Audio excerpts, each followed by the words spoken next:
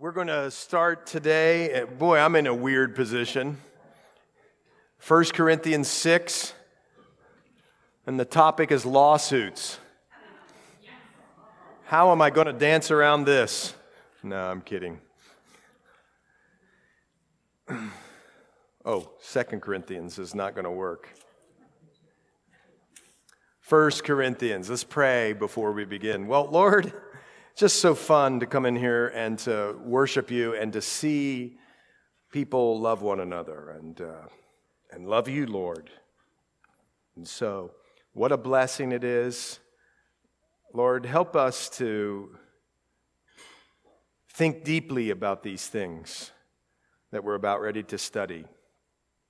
And help us to learn from these things, and then by your Spirit, we pray you'd knit these things and that we would go out of here changed people, and you'd help us to obey what you've asked us to learn and to grow in. In Jesus' name we pray.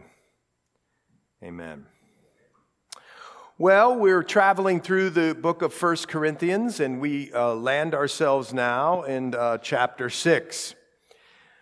You might say, well, what does lawsuits have to do with my life? Well, I think when we examine this, lawsuits is the issue, but there's a deeper thing at stake here, and I think you're going to be blessed by it. So, where are we? Well, we're in a church in Greece.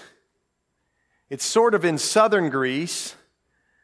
It's a very cosmopolitan town where they have lots of fashion and fame and fortune and commerce and trade. And boy, do they have vices there. They have vices. It's okay. It's okay. We love her. It's okay. That's okay. No problem. You maybe a donut will help, maybe. It helps some of the older people around here. We love her. What's that? Define old, yeah, right. So we're in that city in Greece, and it's those things. It's fame, fortune, fashion, cosmopolitan. It's a great worldly center of trade and commerce, and like I was about ready to say, vices. I mean, these people are engaging in things that sort of are unmentionable, and yet here, right in the Bible, Paul lays it out. And remember that these letters that he's writing, this one in particular to this church in Corinth, aren't written in a vacuum. Didn't you, when you first started studying the Bible, say, I thought I was going to get systematic theology, like bullet point, bullet point, bullet point, bullet point, bullet point. That's not this. Paul's addressing these certain questions, and as he's addressing the questions that are coming back from the church and the issues, theology just sort of pours out of him onto the paper. Oh, by the way, there's a sermon for you. As you start to know the Lord, seek the Lord, hear of the Lord, learn of the Lord, and He fills you up with your Holy Spirit, theology just sort of pours out of you. And the way in which it pours out is in godly living, standing for righteousness, stooping and putting down your rights for the good of the kingdom of God. Boy, is that a big topic. And I dare say that what this whole chapter is all about is laying down our rights. Boy, just the sound of that chafes against all of my fleshly nature. Who here loves to lay down their rights? Nobody raised their hand. Oh, you do. Okay, good. See, in the spirit that is. Okay, so here he's been writing to this church that are having some very serious problems. And one of the problems was they preferred personalities over the Lord. If that pastor's there, I'll go. If that pastor's not there, I ain't listening to that guy. He's terrible. I can't stand. I follow this guy. I follow that guy. He wrote about this. He wrote about some other things. Look in verse 3 of chapter 3. I mean, he basically tells them like it is. He says, "For you are all still carnal, fleshly. You live according to the flesh, or in the way all of the world lives. For there's," listen to this, "envy." Boy, is envy a killer in the church. Why did he ask him to say the Wednesday night service and not ask me to teach the Wednesday night service? Why does he ask him to lead the prayer group and not her to lead the prayer group? Man, I'm doing so great in my life. Why hasn't? Envy. Envy is the stealer. You want to steal, have your joy stolen quickly? Just envy somebody else. He says, "You're still carnal, for there are many envy." There's strife. You're not dealing with issues. There's strife among people in your church, and there's divisions among you. Are you not carnal and behaving like mere men? And mere there is in italics. It means unsaved people. And he writes about how they enjoy wisdom, but that we're to avoid the worldly wisdom and to just glory in the cross of Jesus Christ, the simplicity of the cross of Christ. And yet, how profound is that? And he talked last time about church discipline, how immorality was defiling the church, and that a man was having a sexual relationship, an ongoing relationship with his stepmother. And the most shocking thing to Paul, that was shocking. Of course it would be shocking, but the most shocking thing to Paul was that the church tolerated it and just acted as if nothing was wrong. Well, here now, apparently, people are suing one another in the church. Now, you have to know some things about Greek culture. They would actually have the courts take place in the open marketplace.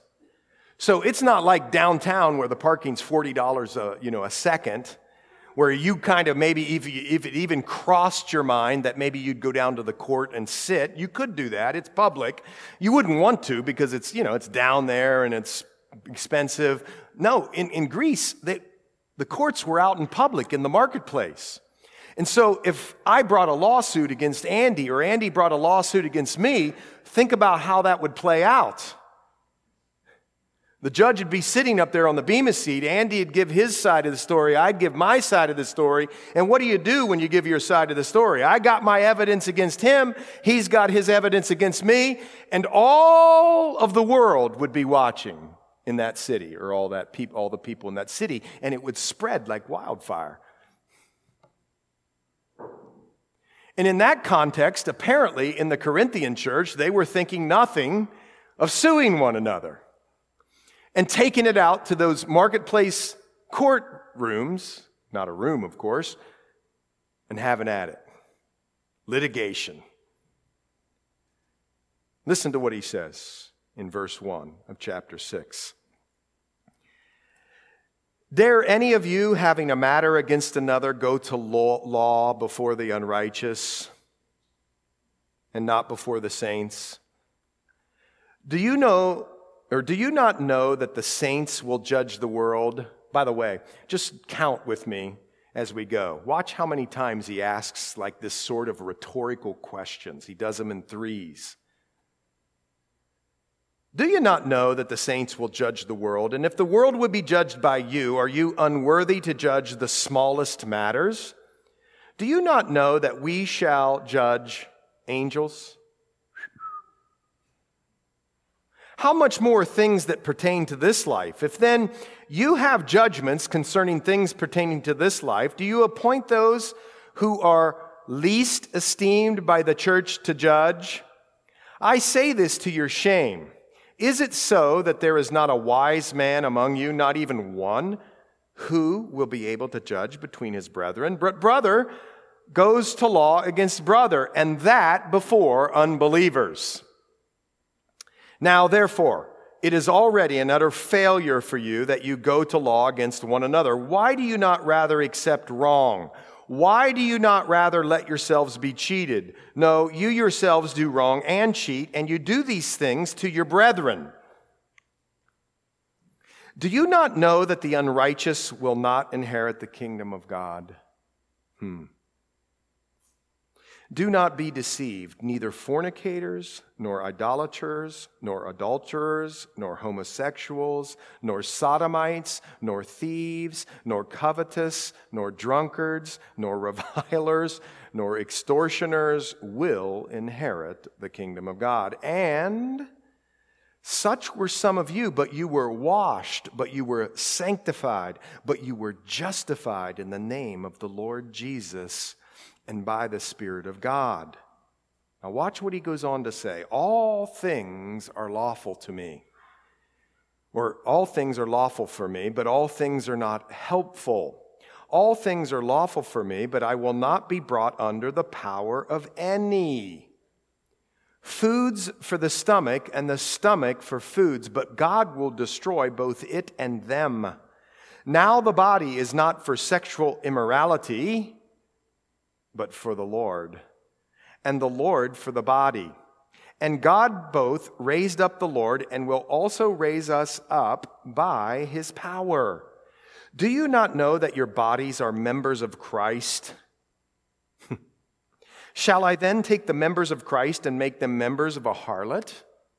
Certainly not. Or do you not know that he who is joined to a harlot is one body with her? For the two, he says, shall become one flesh, but he who is joined to the Lord is one spirit with him. Wow. Flee sexual immorality.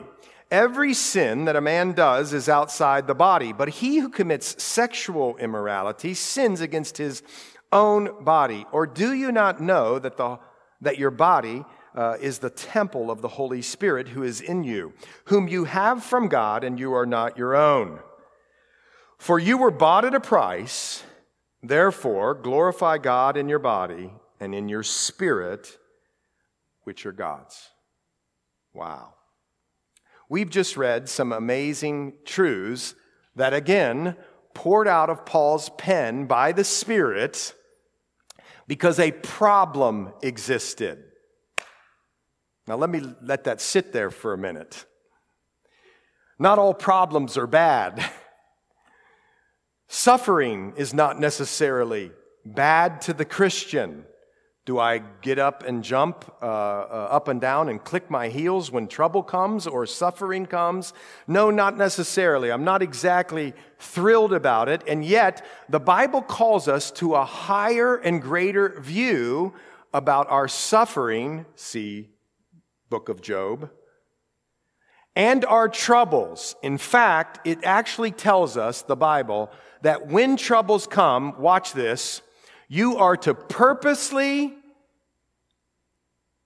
count it as a joyful experience. Why?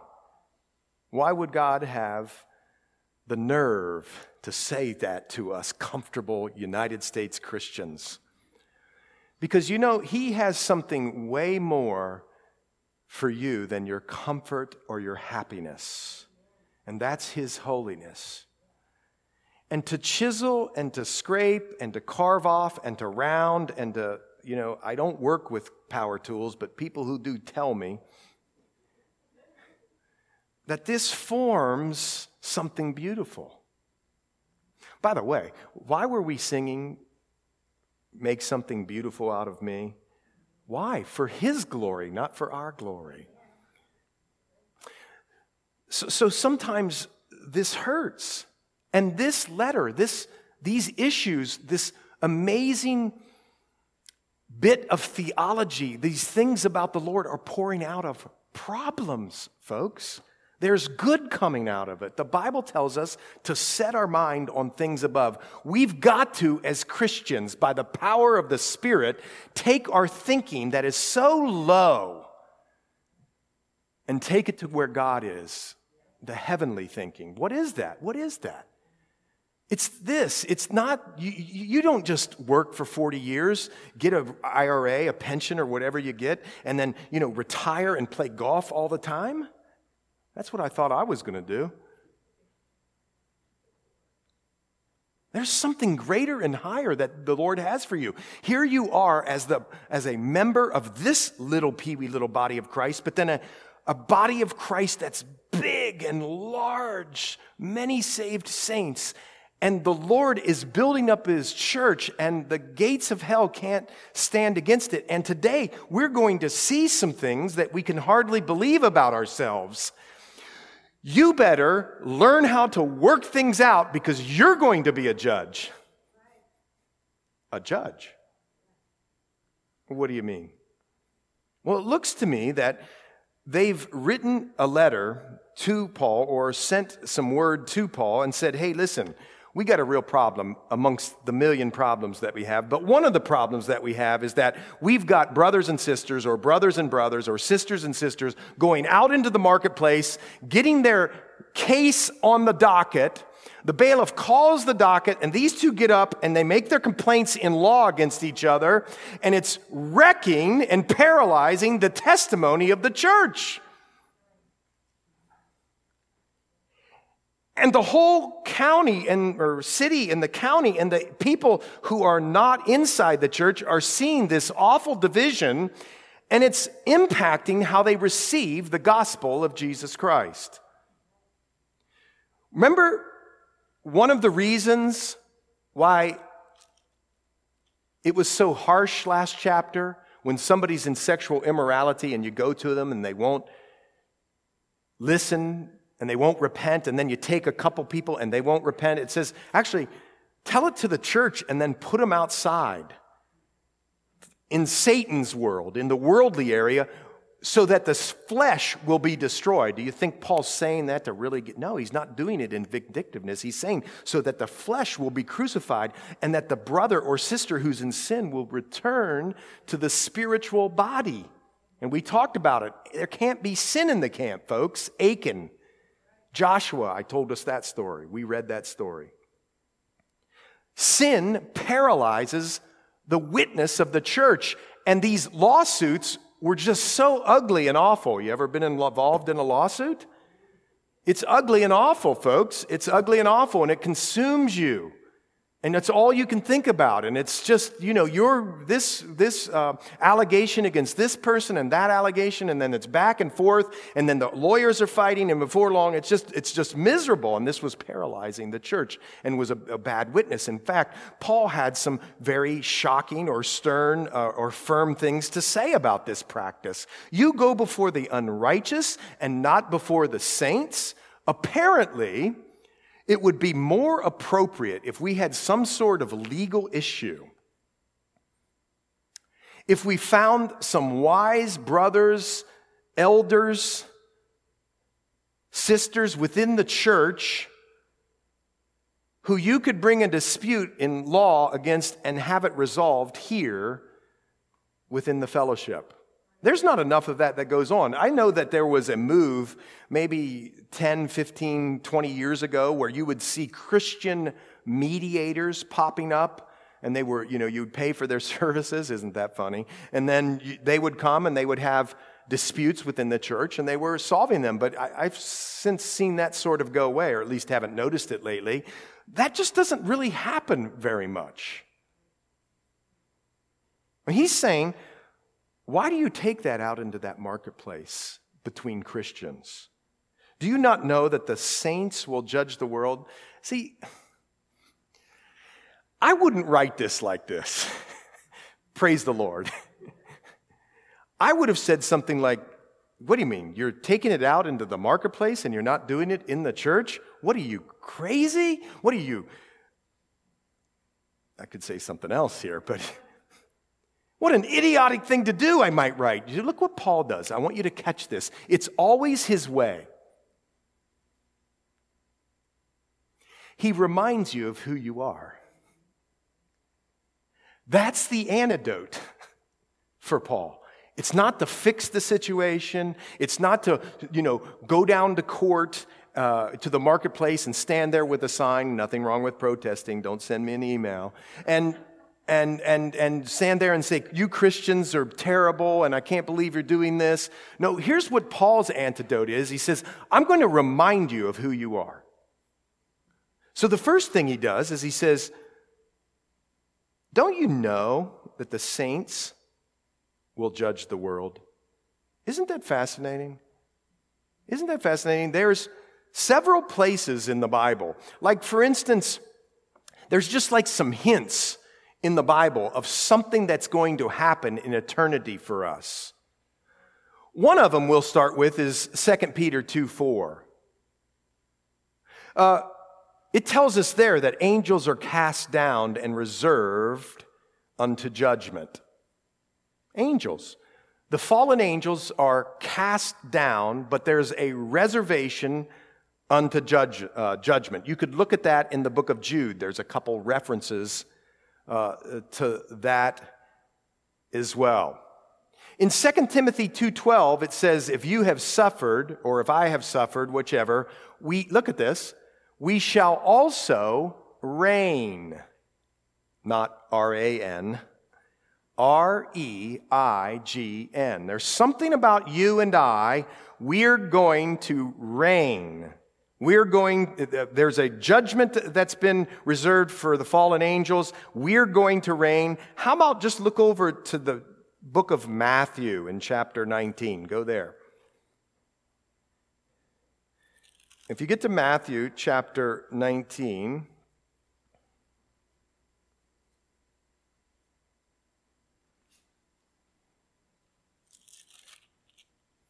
and in verse 28,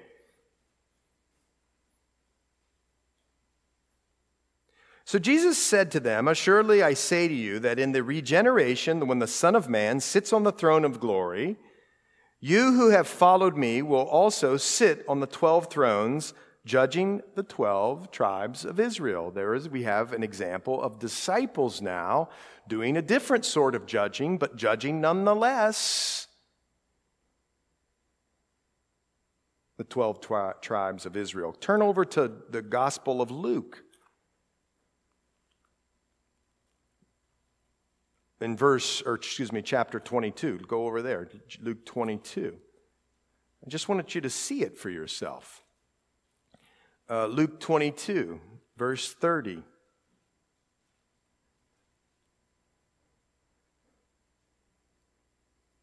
And, wait a minute. How about 28?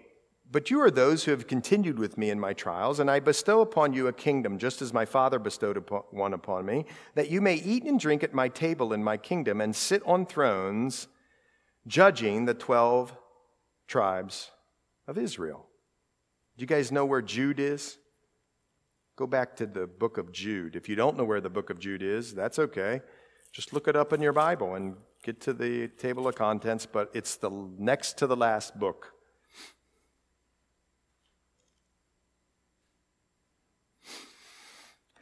Look at this, verse 14. Now Enoch, the seventh from Adam, verse 14 of Jude, chapter 1, prophesied about these men, also saying, behold, the Lord comes with 10,000 of his saints to execute judgment on all, to convict all who are ungodly among them of all their ungodly deeds which they have committed in an ungodly way, and of all the harsh things which ungodly sinners have spoken against him. Listen, there's this picture of you and I, saints, saved people, in the family of God, that has a destiny, that has a future of a place where we're going to serve in some way in the administration of Jesus Christ. You go, wait a minute, I didn't go to law school.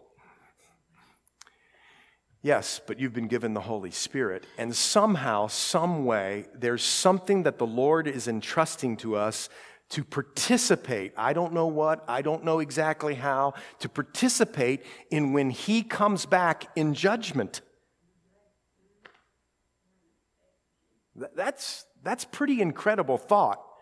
What is Christ coming back to do? You know, every night when you watch the news, oh man, you put it on for about 1 second, and within a second or 1 minute, you're so sick of the news. You just want to turn it off because it's all awful and you're mad and you're angry because you want justice. But Christ is coming back in justice. He's going to make everything absolutely right and fair and just. And for some reason, somehow, I don't exactly know, you're going to participate in it. Isn't that amazing? So knowing that, the theology that pours out of Paul, look what he's doing. There's a problem. You're suing each other. It's really a spot on our reputation. Maybe somebody would say that. Not Paul. He says, you're doing this, and it's really shameful. In fact, just remember who you are, folks. You're out here dabbling in $50 for rent because you're the person in the church owed you $50 or whatever, or 50,000.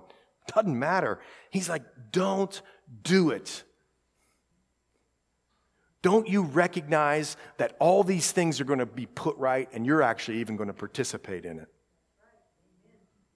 He says, he reminds them, don't you know that the saints will judge the world? And if the world would be judged by you, are you unworthy to judge the smallest matters? In other words, look, watch this.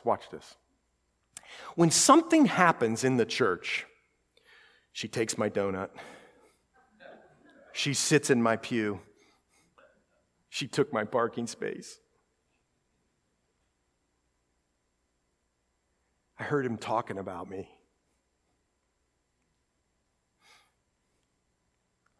Here's what the Lord says. And he puts it in lots of different places in the Bible. He says, listen, you're going to be a judge of the nations. Or you're going to participate in the judge of the nations. Listen, if that's going to happen, you need to be able to take care of it in-house here. He gives you all the prescriptions. Like, for instance, love covers a multitude of sins, folks. Come on. She sat in your pew. Love covers a multitude of sins. You don't have to, take her before the elders because she sat in the pew. If there's gossip, what the Bible tells you to do? Go right to the person. Say, man, that hurt. What's going on? Did I do something to you? Why would you say that? Did we say, can we pray about this together? I love you. I know you love me. Let's talk about this. Let's not just put our heads in the sand and walk away and be frustrated and angry forever so the world can see. No, let's come together in unity. The problem with Americans is they never want to face hard issues. They want to run from them. But the beauty happens in Christianity when you address hard things by the power of the Holy Spirit, with love in your heart, taking sawdust out of your eye so you can wipe logs out of other people's. Yeah, you go to people gently and lovingly, but truthfully, and you get together and you make it right. And he says, do it within the church. He's so serious about this. Watch this. And if the world would be judged by you, are you unworthy to judge the smallest matters? In other words, you're not. You can take care of this in-house. Do you not know that we shall judge angels? How much more things that pertain to this life? If then you have judgments concerning things pertaining to this life, do you appoint those who are least esteemed by the church to judge? Sort of a controversy about what that phrase means. Here's what I'm convinced it means. He's saying, do you appoint those who are least esteemed by the church? Are you appointing outside secular people to decide the things within the church? No, you would never do that. Now, time out. We don't want to get too hard on lawyers here. We got two in the room. Is Paul saying you could never use the court system? Well, I hope not, because in Romans, he appeals to the Roman court system when he's about ready to get scourged. And he says, hold on. Courts. I'm a Roman citizen.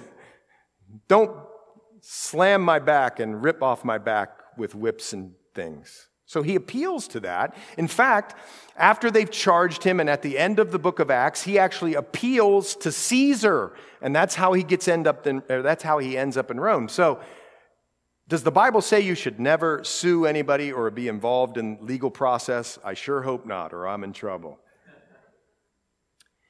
But what it does say is that when Christians, the family of God, has things against each other, we work it out. Why do we work it out? Because we have a higher heavenly view of life than what the world does. We're not just existing for a paycheck and land and our possessions. There's something greater at stake, and that's the gospel of Jesus Christ, so that many will come into the kingdom. And when you die, or if the Lord comes back first, you've just laid it all out on the line for His good and His glory. That's the higher view. Our whole life, whether we're lawyers or doctors or we work for Waste Management or wherever we are, if we travel around and, are chauffeurs to our kids, whatever we're doing, listen, it's all for the glory of God, whatever we do. Where's your mission field? Where you are. So he says, don't appeal to those who are least esteemed, secular judges. I say this to your shame.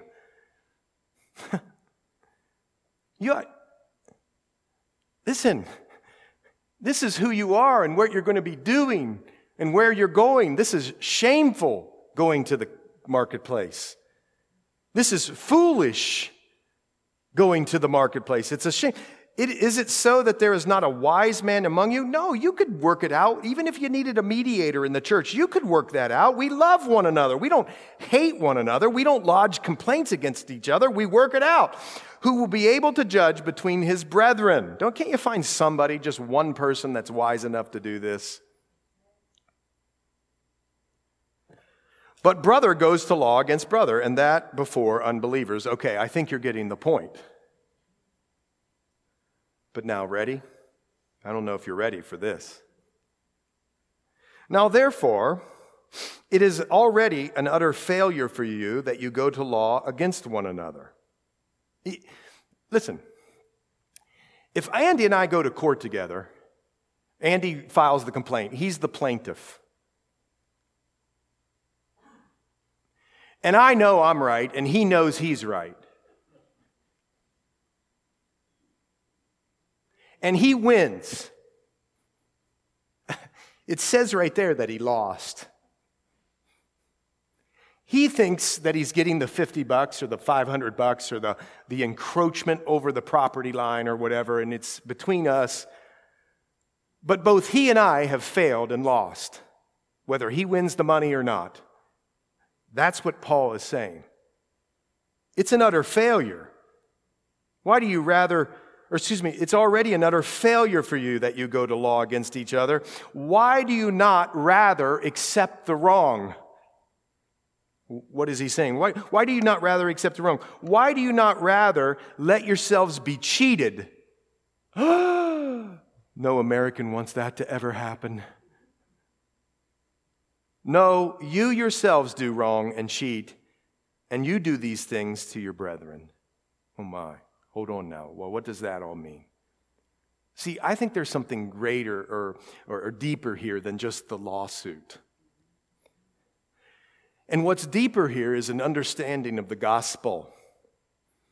You remember when Jesus was about ready to die? He's in the garden.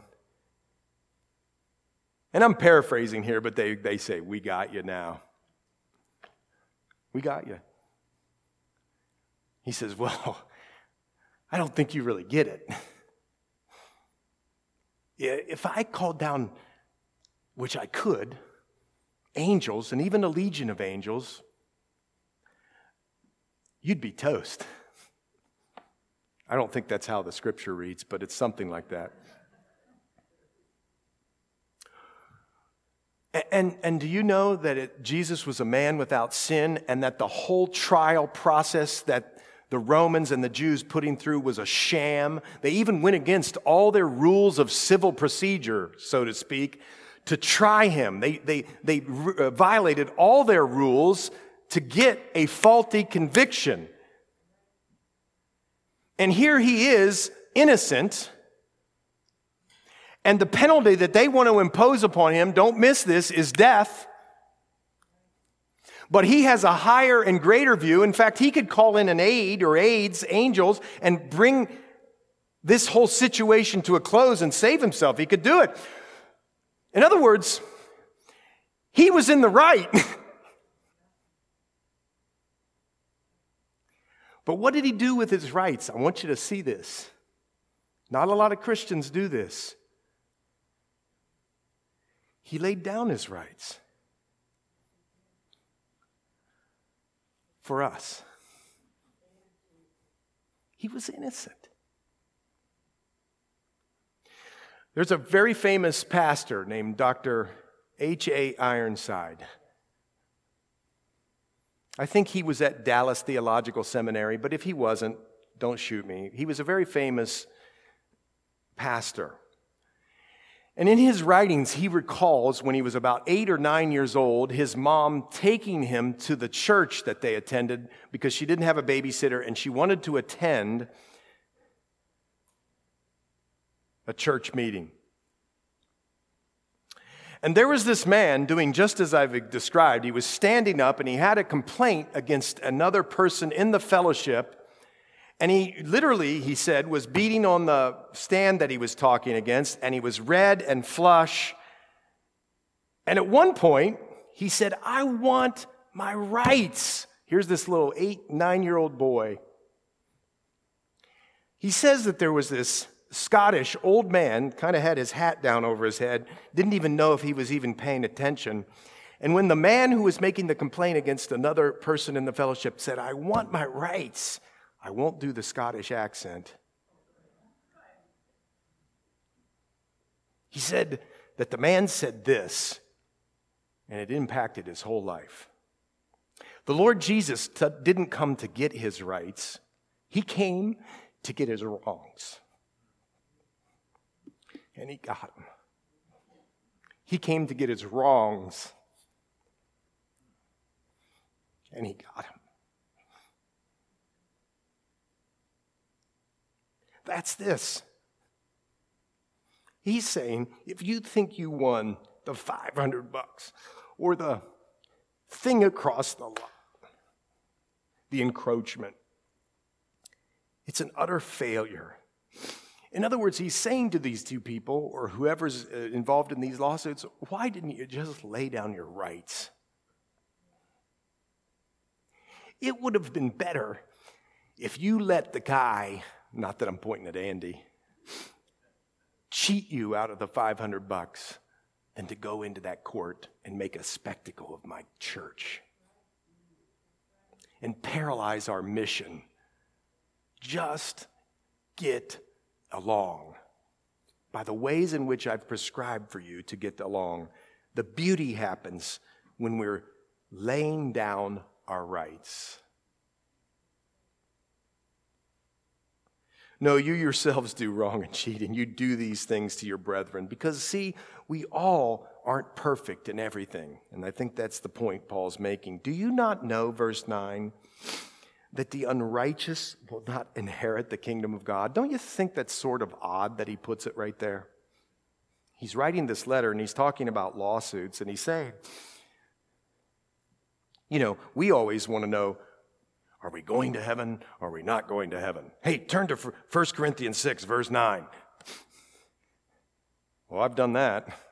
Nope, didn't do that. Good. Did that. And we judge it like this, but don't read it in a vacuum.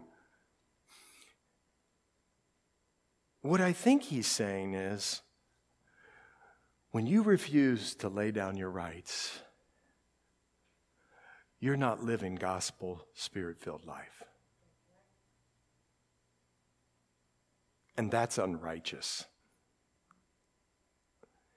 And whether you believe in once saved, always saved, or you can lose your salvation, I don't know what your beliefs are on that, but listen to this. What I think he's saying here is, examine your heart if you're not a person that's willing to lay down your rights for the good of the gospel, just like Jesus. Because he's saying, look, don't you know that the unrighteous aren't going to inherit the kingdom of God? And then again, sort of some theology pours out in addressing a problem. And he says, well, don't be deceived. Fornicators, adulterers, homosexuals, sodomites, thieves, covetous. It's really funny to me because he puts covetous right in the middle of those ones. Like, here you are, you're like having trouble even speaking some of these, and then he puts covetous. And it just nails every one of us in the room. Nor drunkards, nor revilers, nor extortioners will inherit the kingdom of God. Now, what is this talking about? Well, remember where they lived. And apparently the problem within the church is that they were accepting, they were listening to the gospel, and they were praying the prayer. Oh, the back of the magazine, I prayed the prayer. But then there was no inward change in their life. Whether it was this problem or that problem, you can deal with that, but whatever, there must be a godly change. Repentance isn't just saying, okay, I'm sorry for my sins. Now you saved me. Praise the Lord. I'm going to just live like I've always lived, and everything you're going to save me. No, he's saying that an authentic, spirit-filled Christian, their behavior will always change, and it starts with this. That's why I get so choked up. We want to look at the things and say, well, are they in or there? But it's laying down of rights. Would you be one who, if somebody in here had a problem with you, be willing to just go, oh, just keep the money for the glory of the Lord? Whew. See, that's supernatural, folks. That's the love of Christ in our hearts. That's not esteeming ourselves higher than another. That's living the gospel life. He says, but none of these people either are going to inherit the kingdom of God. And so what does he mean when there's this pervasive persistence, snubbing at your nose at God and saying, these are the things that I'm doing, I'm not going to stop them. I thank you for salvation, but I ain't stopping them. Paul writes in here, oh my goodness, examine yourself. This is a serious matter. It's a matter that could cause us all, each one of us, not to be in the kingdom of God. Isn't it so sad? Isn't it sad that Jesus, is this one of the saddest pieces of Scripture of all time? They're going to say to me, Lord, Lord. They're familiar with who I am. They've been to church. They served on committees. They gave money. They even might have, stood up here and gave a sermon or two. And they say, Lord, but there was nothing ever in here. I'm going to say I never even knew them. And then he goes, and you're like, wow, that's a real downer. Yeah, but then he goes, what does he do? He's saying, okay, how are these things true of you? But you were washed, but you were sanctified, but you were justified in the name of the Lord Jesus and by the Spirit of our God. By the way, listen, if you've committed one of these things, that's not what he's saying here. While you were a Christian, oh, you're outside the kingdom. I'm in the kingdom today. I thought a lustful thought, now I'm out of the kingdom. That's not what he's saying here. What he's saying is people who persistently practice this in their lifestyle, and it starts with laying down our rights. He says, let me remind you again of who you are. This is how we'll combat it, Paul says. I would, want to read the Moriah Act. And maybe he doesn't a little bit, but in a few ways. But what he says is, I want to remind you again, you were washed. Titus 3 says you were washed. I love this. Don't you love this? By the mercy of God. By God's mercy, he washed you and made you clean. It says you were washed in Acts 22 when you called on the name of the Lord. Of course, Revelation 1 says that you were cleansed by the work of Jesus on the cross. But John 15 and Ephesians 5 tells us that the water of the Word cleanses us too. It's all of that that washes us. What are you doing here? You're learning about Jesus. You're finding Jesus in the Scriptures, and He is washing you and making you new. Isn't that amazing? Well, what are some other things? You were sanctified. We talked about this morning. You were set apart for God's use and consecrated. You were sanctified. He's cleaning you up, in a sense. What? For His use and His purposes. He set you apart. You're no longer like the world anymore when you come to Christ. You may live in the world. In fact, you should live in the world. Don't be in a spiritual cocoon. Go out into the world, but don't be impacted by the world. He's setting you apart for His good and glory. That's sanctified. You're not sanctified, folks, if you're not in the family of God. And here, he does the words backwards. I find it fascinating. I think you would start with justified. Here's what it is. It means that in heaven, God made a spiritual decree when you come to know Jesus. And the spiritual decree, which has nothing to do with you, He puts the gavel down and says, you're not guilty because of the blood of Jesus Christ. It's just as if you never sinned. You're justified, just as if you never sinned.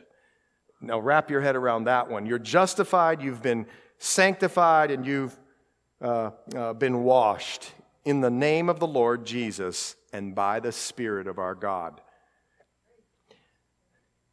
In other words, here, I'll say it for you, for Paul. Remember who you are. When you go out of here today, Paul's saying, remember who you are. Remember. And then he goes and he says, all things are lawful for me. Isn't that an astounding statement to make? Everything's lawful for me. You mean a Christian can have sex? Yeah, that's right. I don't know if you know this, but that's how babies are made.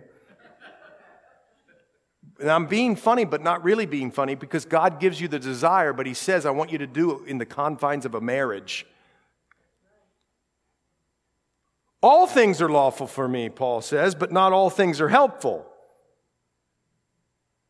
Don't. Warren Wiersbe says, sexual immorality is like robbing a bank. You get the money, but later when you're found out, you pay for it. But if you have the appropriate relations within the marriage, you're making deposits, whatever, weekly, month, whatever, and look, watch, and it's secure and it's growing.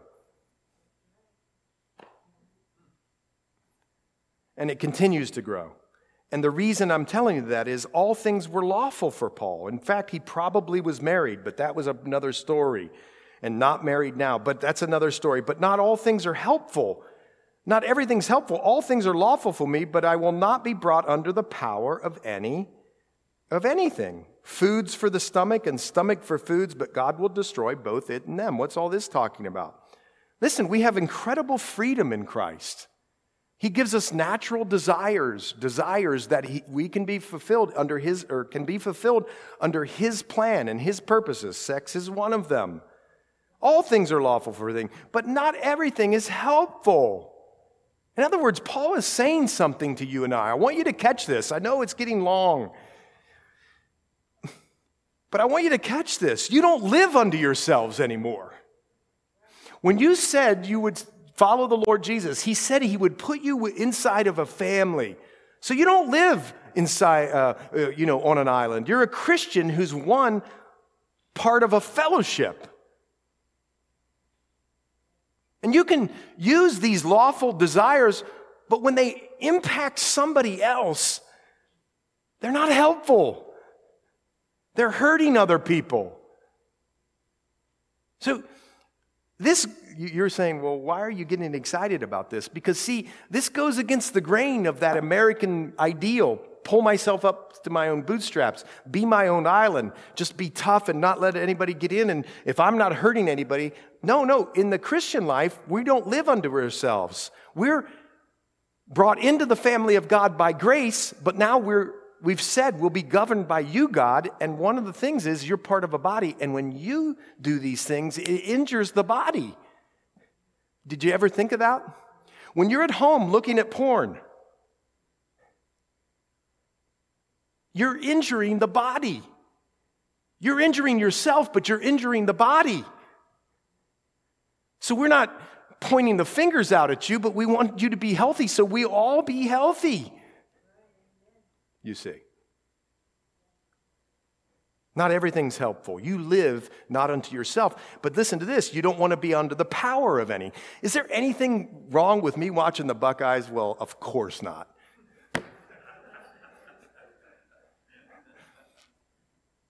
Is there something wrong with me watching West Virginia? Yeah, a lot. And why am I telling you that? Because you see, you think this is crazy, but when I first got married, our whole weekend revolved around me watching football. You think I'm lying. I'm just picking one thing out. It became an idol in my life. It was impacting my marriage. It was impacting my family life. God used football in a funny way to take me to Hawaii and save my life. The very thing that I was enslaved to, He used to turn around to get me to not be under the power of its sway. And anything can be that. Smoking, sex, entertainment, whatever it is. I don't know what it is. And He's saying, all things are lawful. Yeah, you can do this stuff. You're free now. We sang about it today. But you know, when I'm singing that song, I fear some of us are going like this. Wow, I'm free. That means I can sin and ask for forgiveness. That's not what freedom is. We're not free to sin. We're now free not to sin. Write that down. So he goes on and he says this, food's for the stomach and stomach for foods, but God will destroy both in it and them. See, there's some feeling that in the kingdom of God, in the millennial kingdom and then on in the new heavens and new earth, that we won't have these same desires.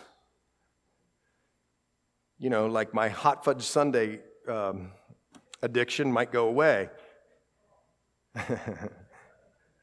And yet, we are going to have the marriage supper of the Lamb, so I don't know all about that. But our desires and stomach and food kind of go together. But God's going to do away with that or destroy them both. But the body, look at this, is not for sexual immorality, but for the Lord. Your body is not just to please itself. Is pleasure in sex good? Yeah, he says do it inside the marriage. That's fantastic, wonderful, I created it. But when you go outside and treat yourself like an animal, you're not remembering that there's a spiritual component to this. And how do I know he's saying that? Because he says when he goes back to Genesis and he goes, two people come together, they become one. And it's something really mysterious. There is that physical union, but there's that emotional and spiritual union. And oh, by the way, we're the bride of Christ. It's really mysterious. And he's saying there's something about sexual immorality that's really dastardly. And the reason is because you're so intimately connected to the Lord and your bodies are okay. You know, there were people back here who were teaching bodies were bad. In fact, your body's so okay, he's going to raise it up and you up by his power. You're going to live in a heavenly body. And don't you know that your bodies are members of Christ? Shall they then take the members and make them members of a harlot? No, you wouldn't put this body together with a harlot, because remember, in Corinth, the harlots were coming out of the temple and having people worship with them, if you know what I mean.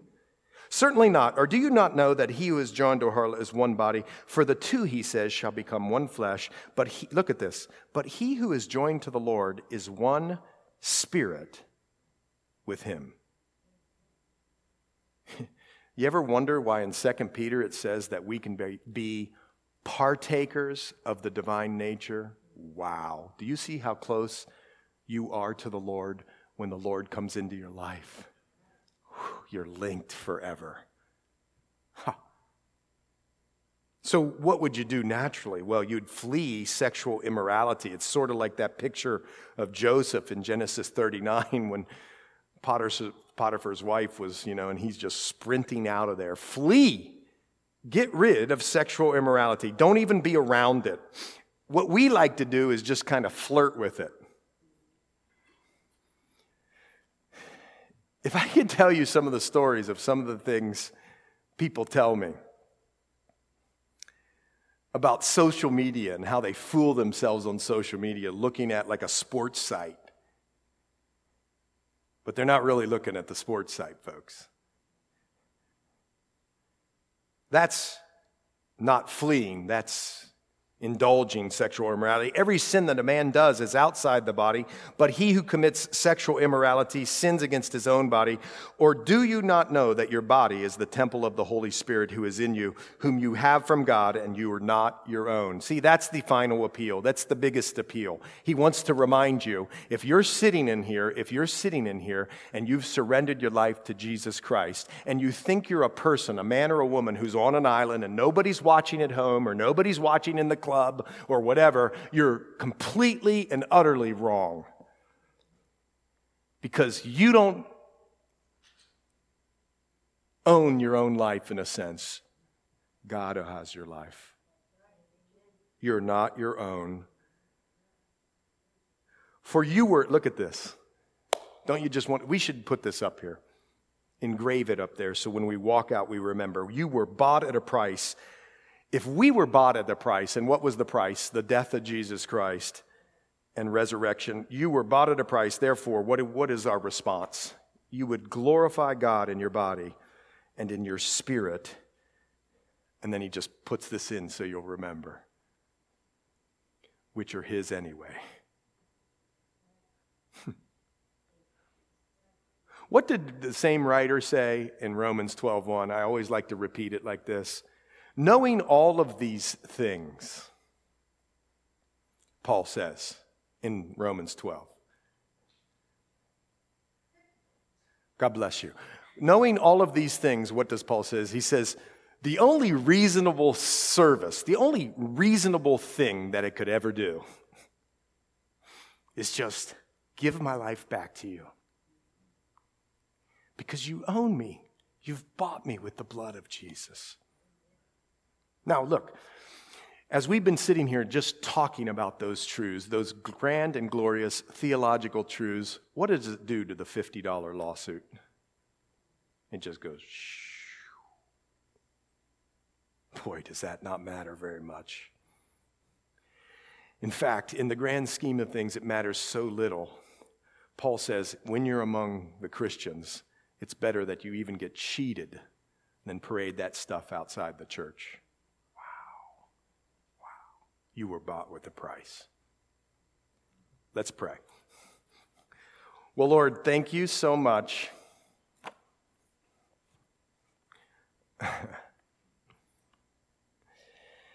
Lord, show us what it is that we are to lay down our rights. A strong message of the gospel. And yet, Lord, there are appropriate times in which we appeal to the courts. We need your Spirit to discern these things. But Lord, help me to be a person that's not a know-it-all. Yeah, they think that's funny too. Help us to be people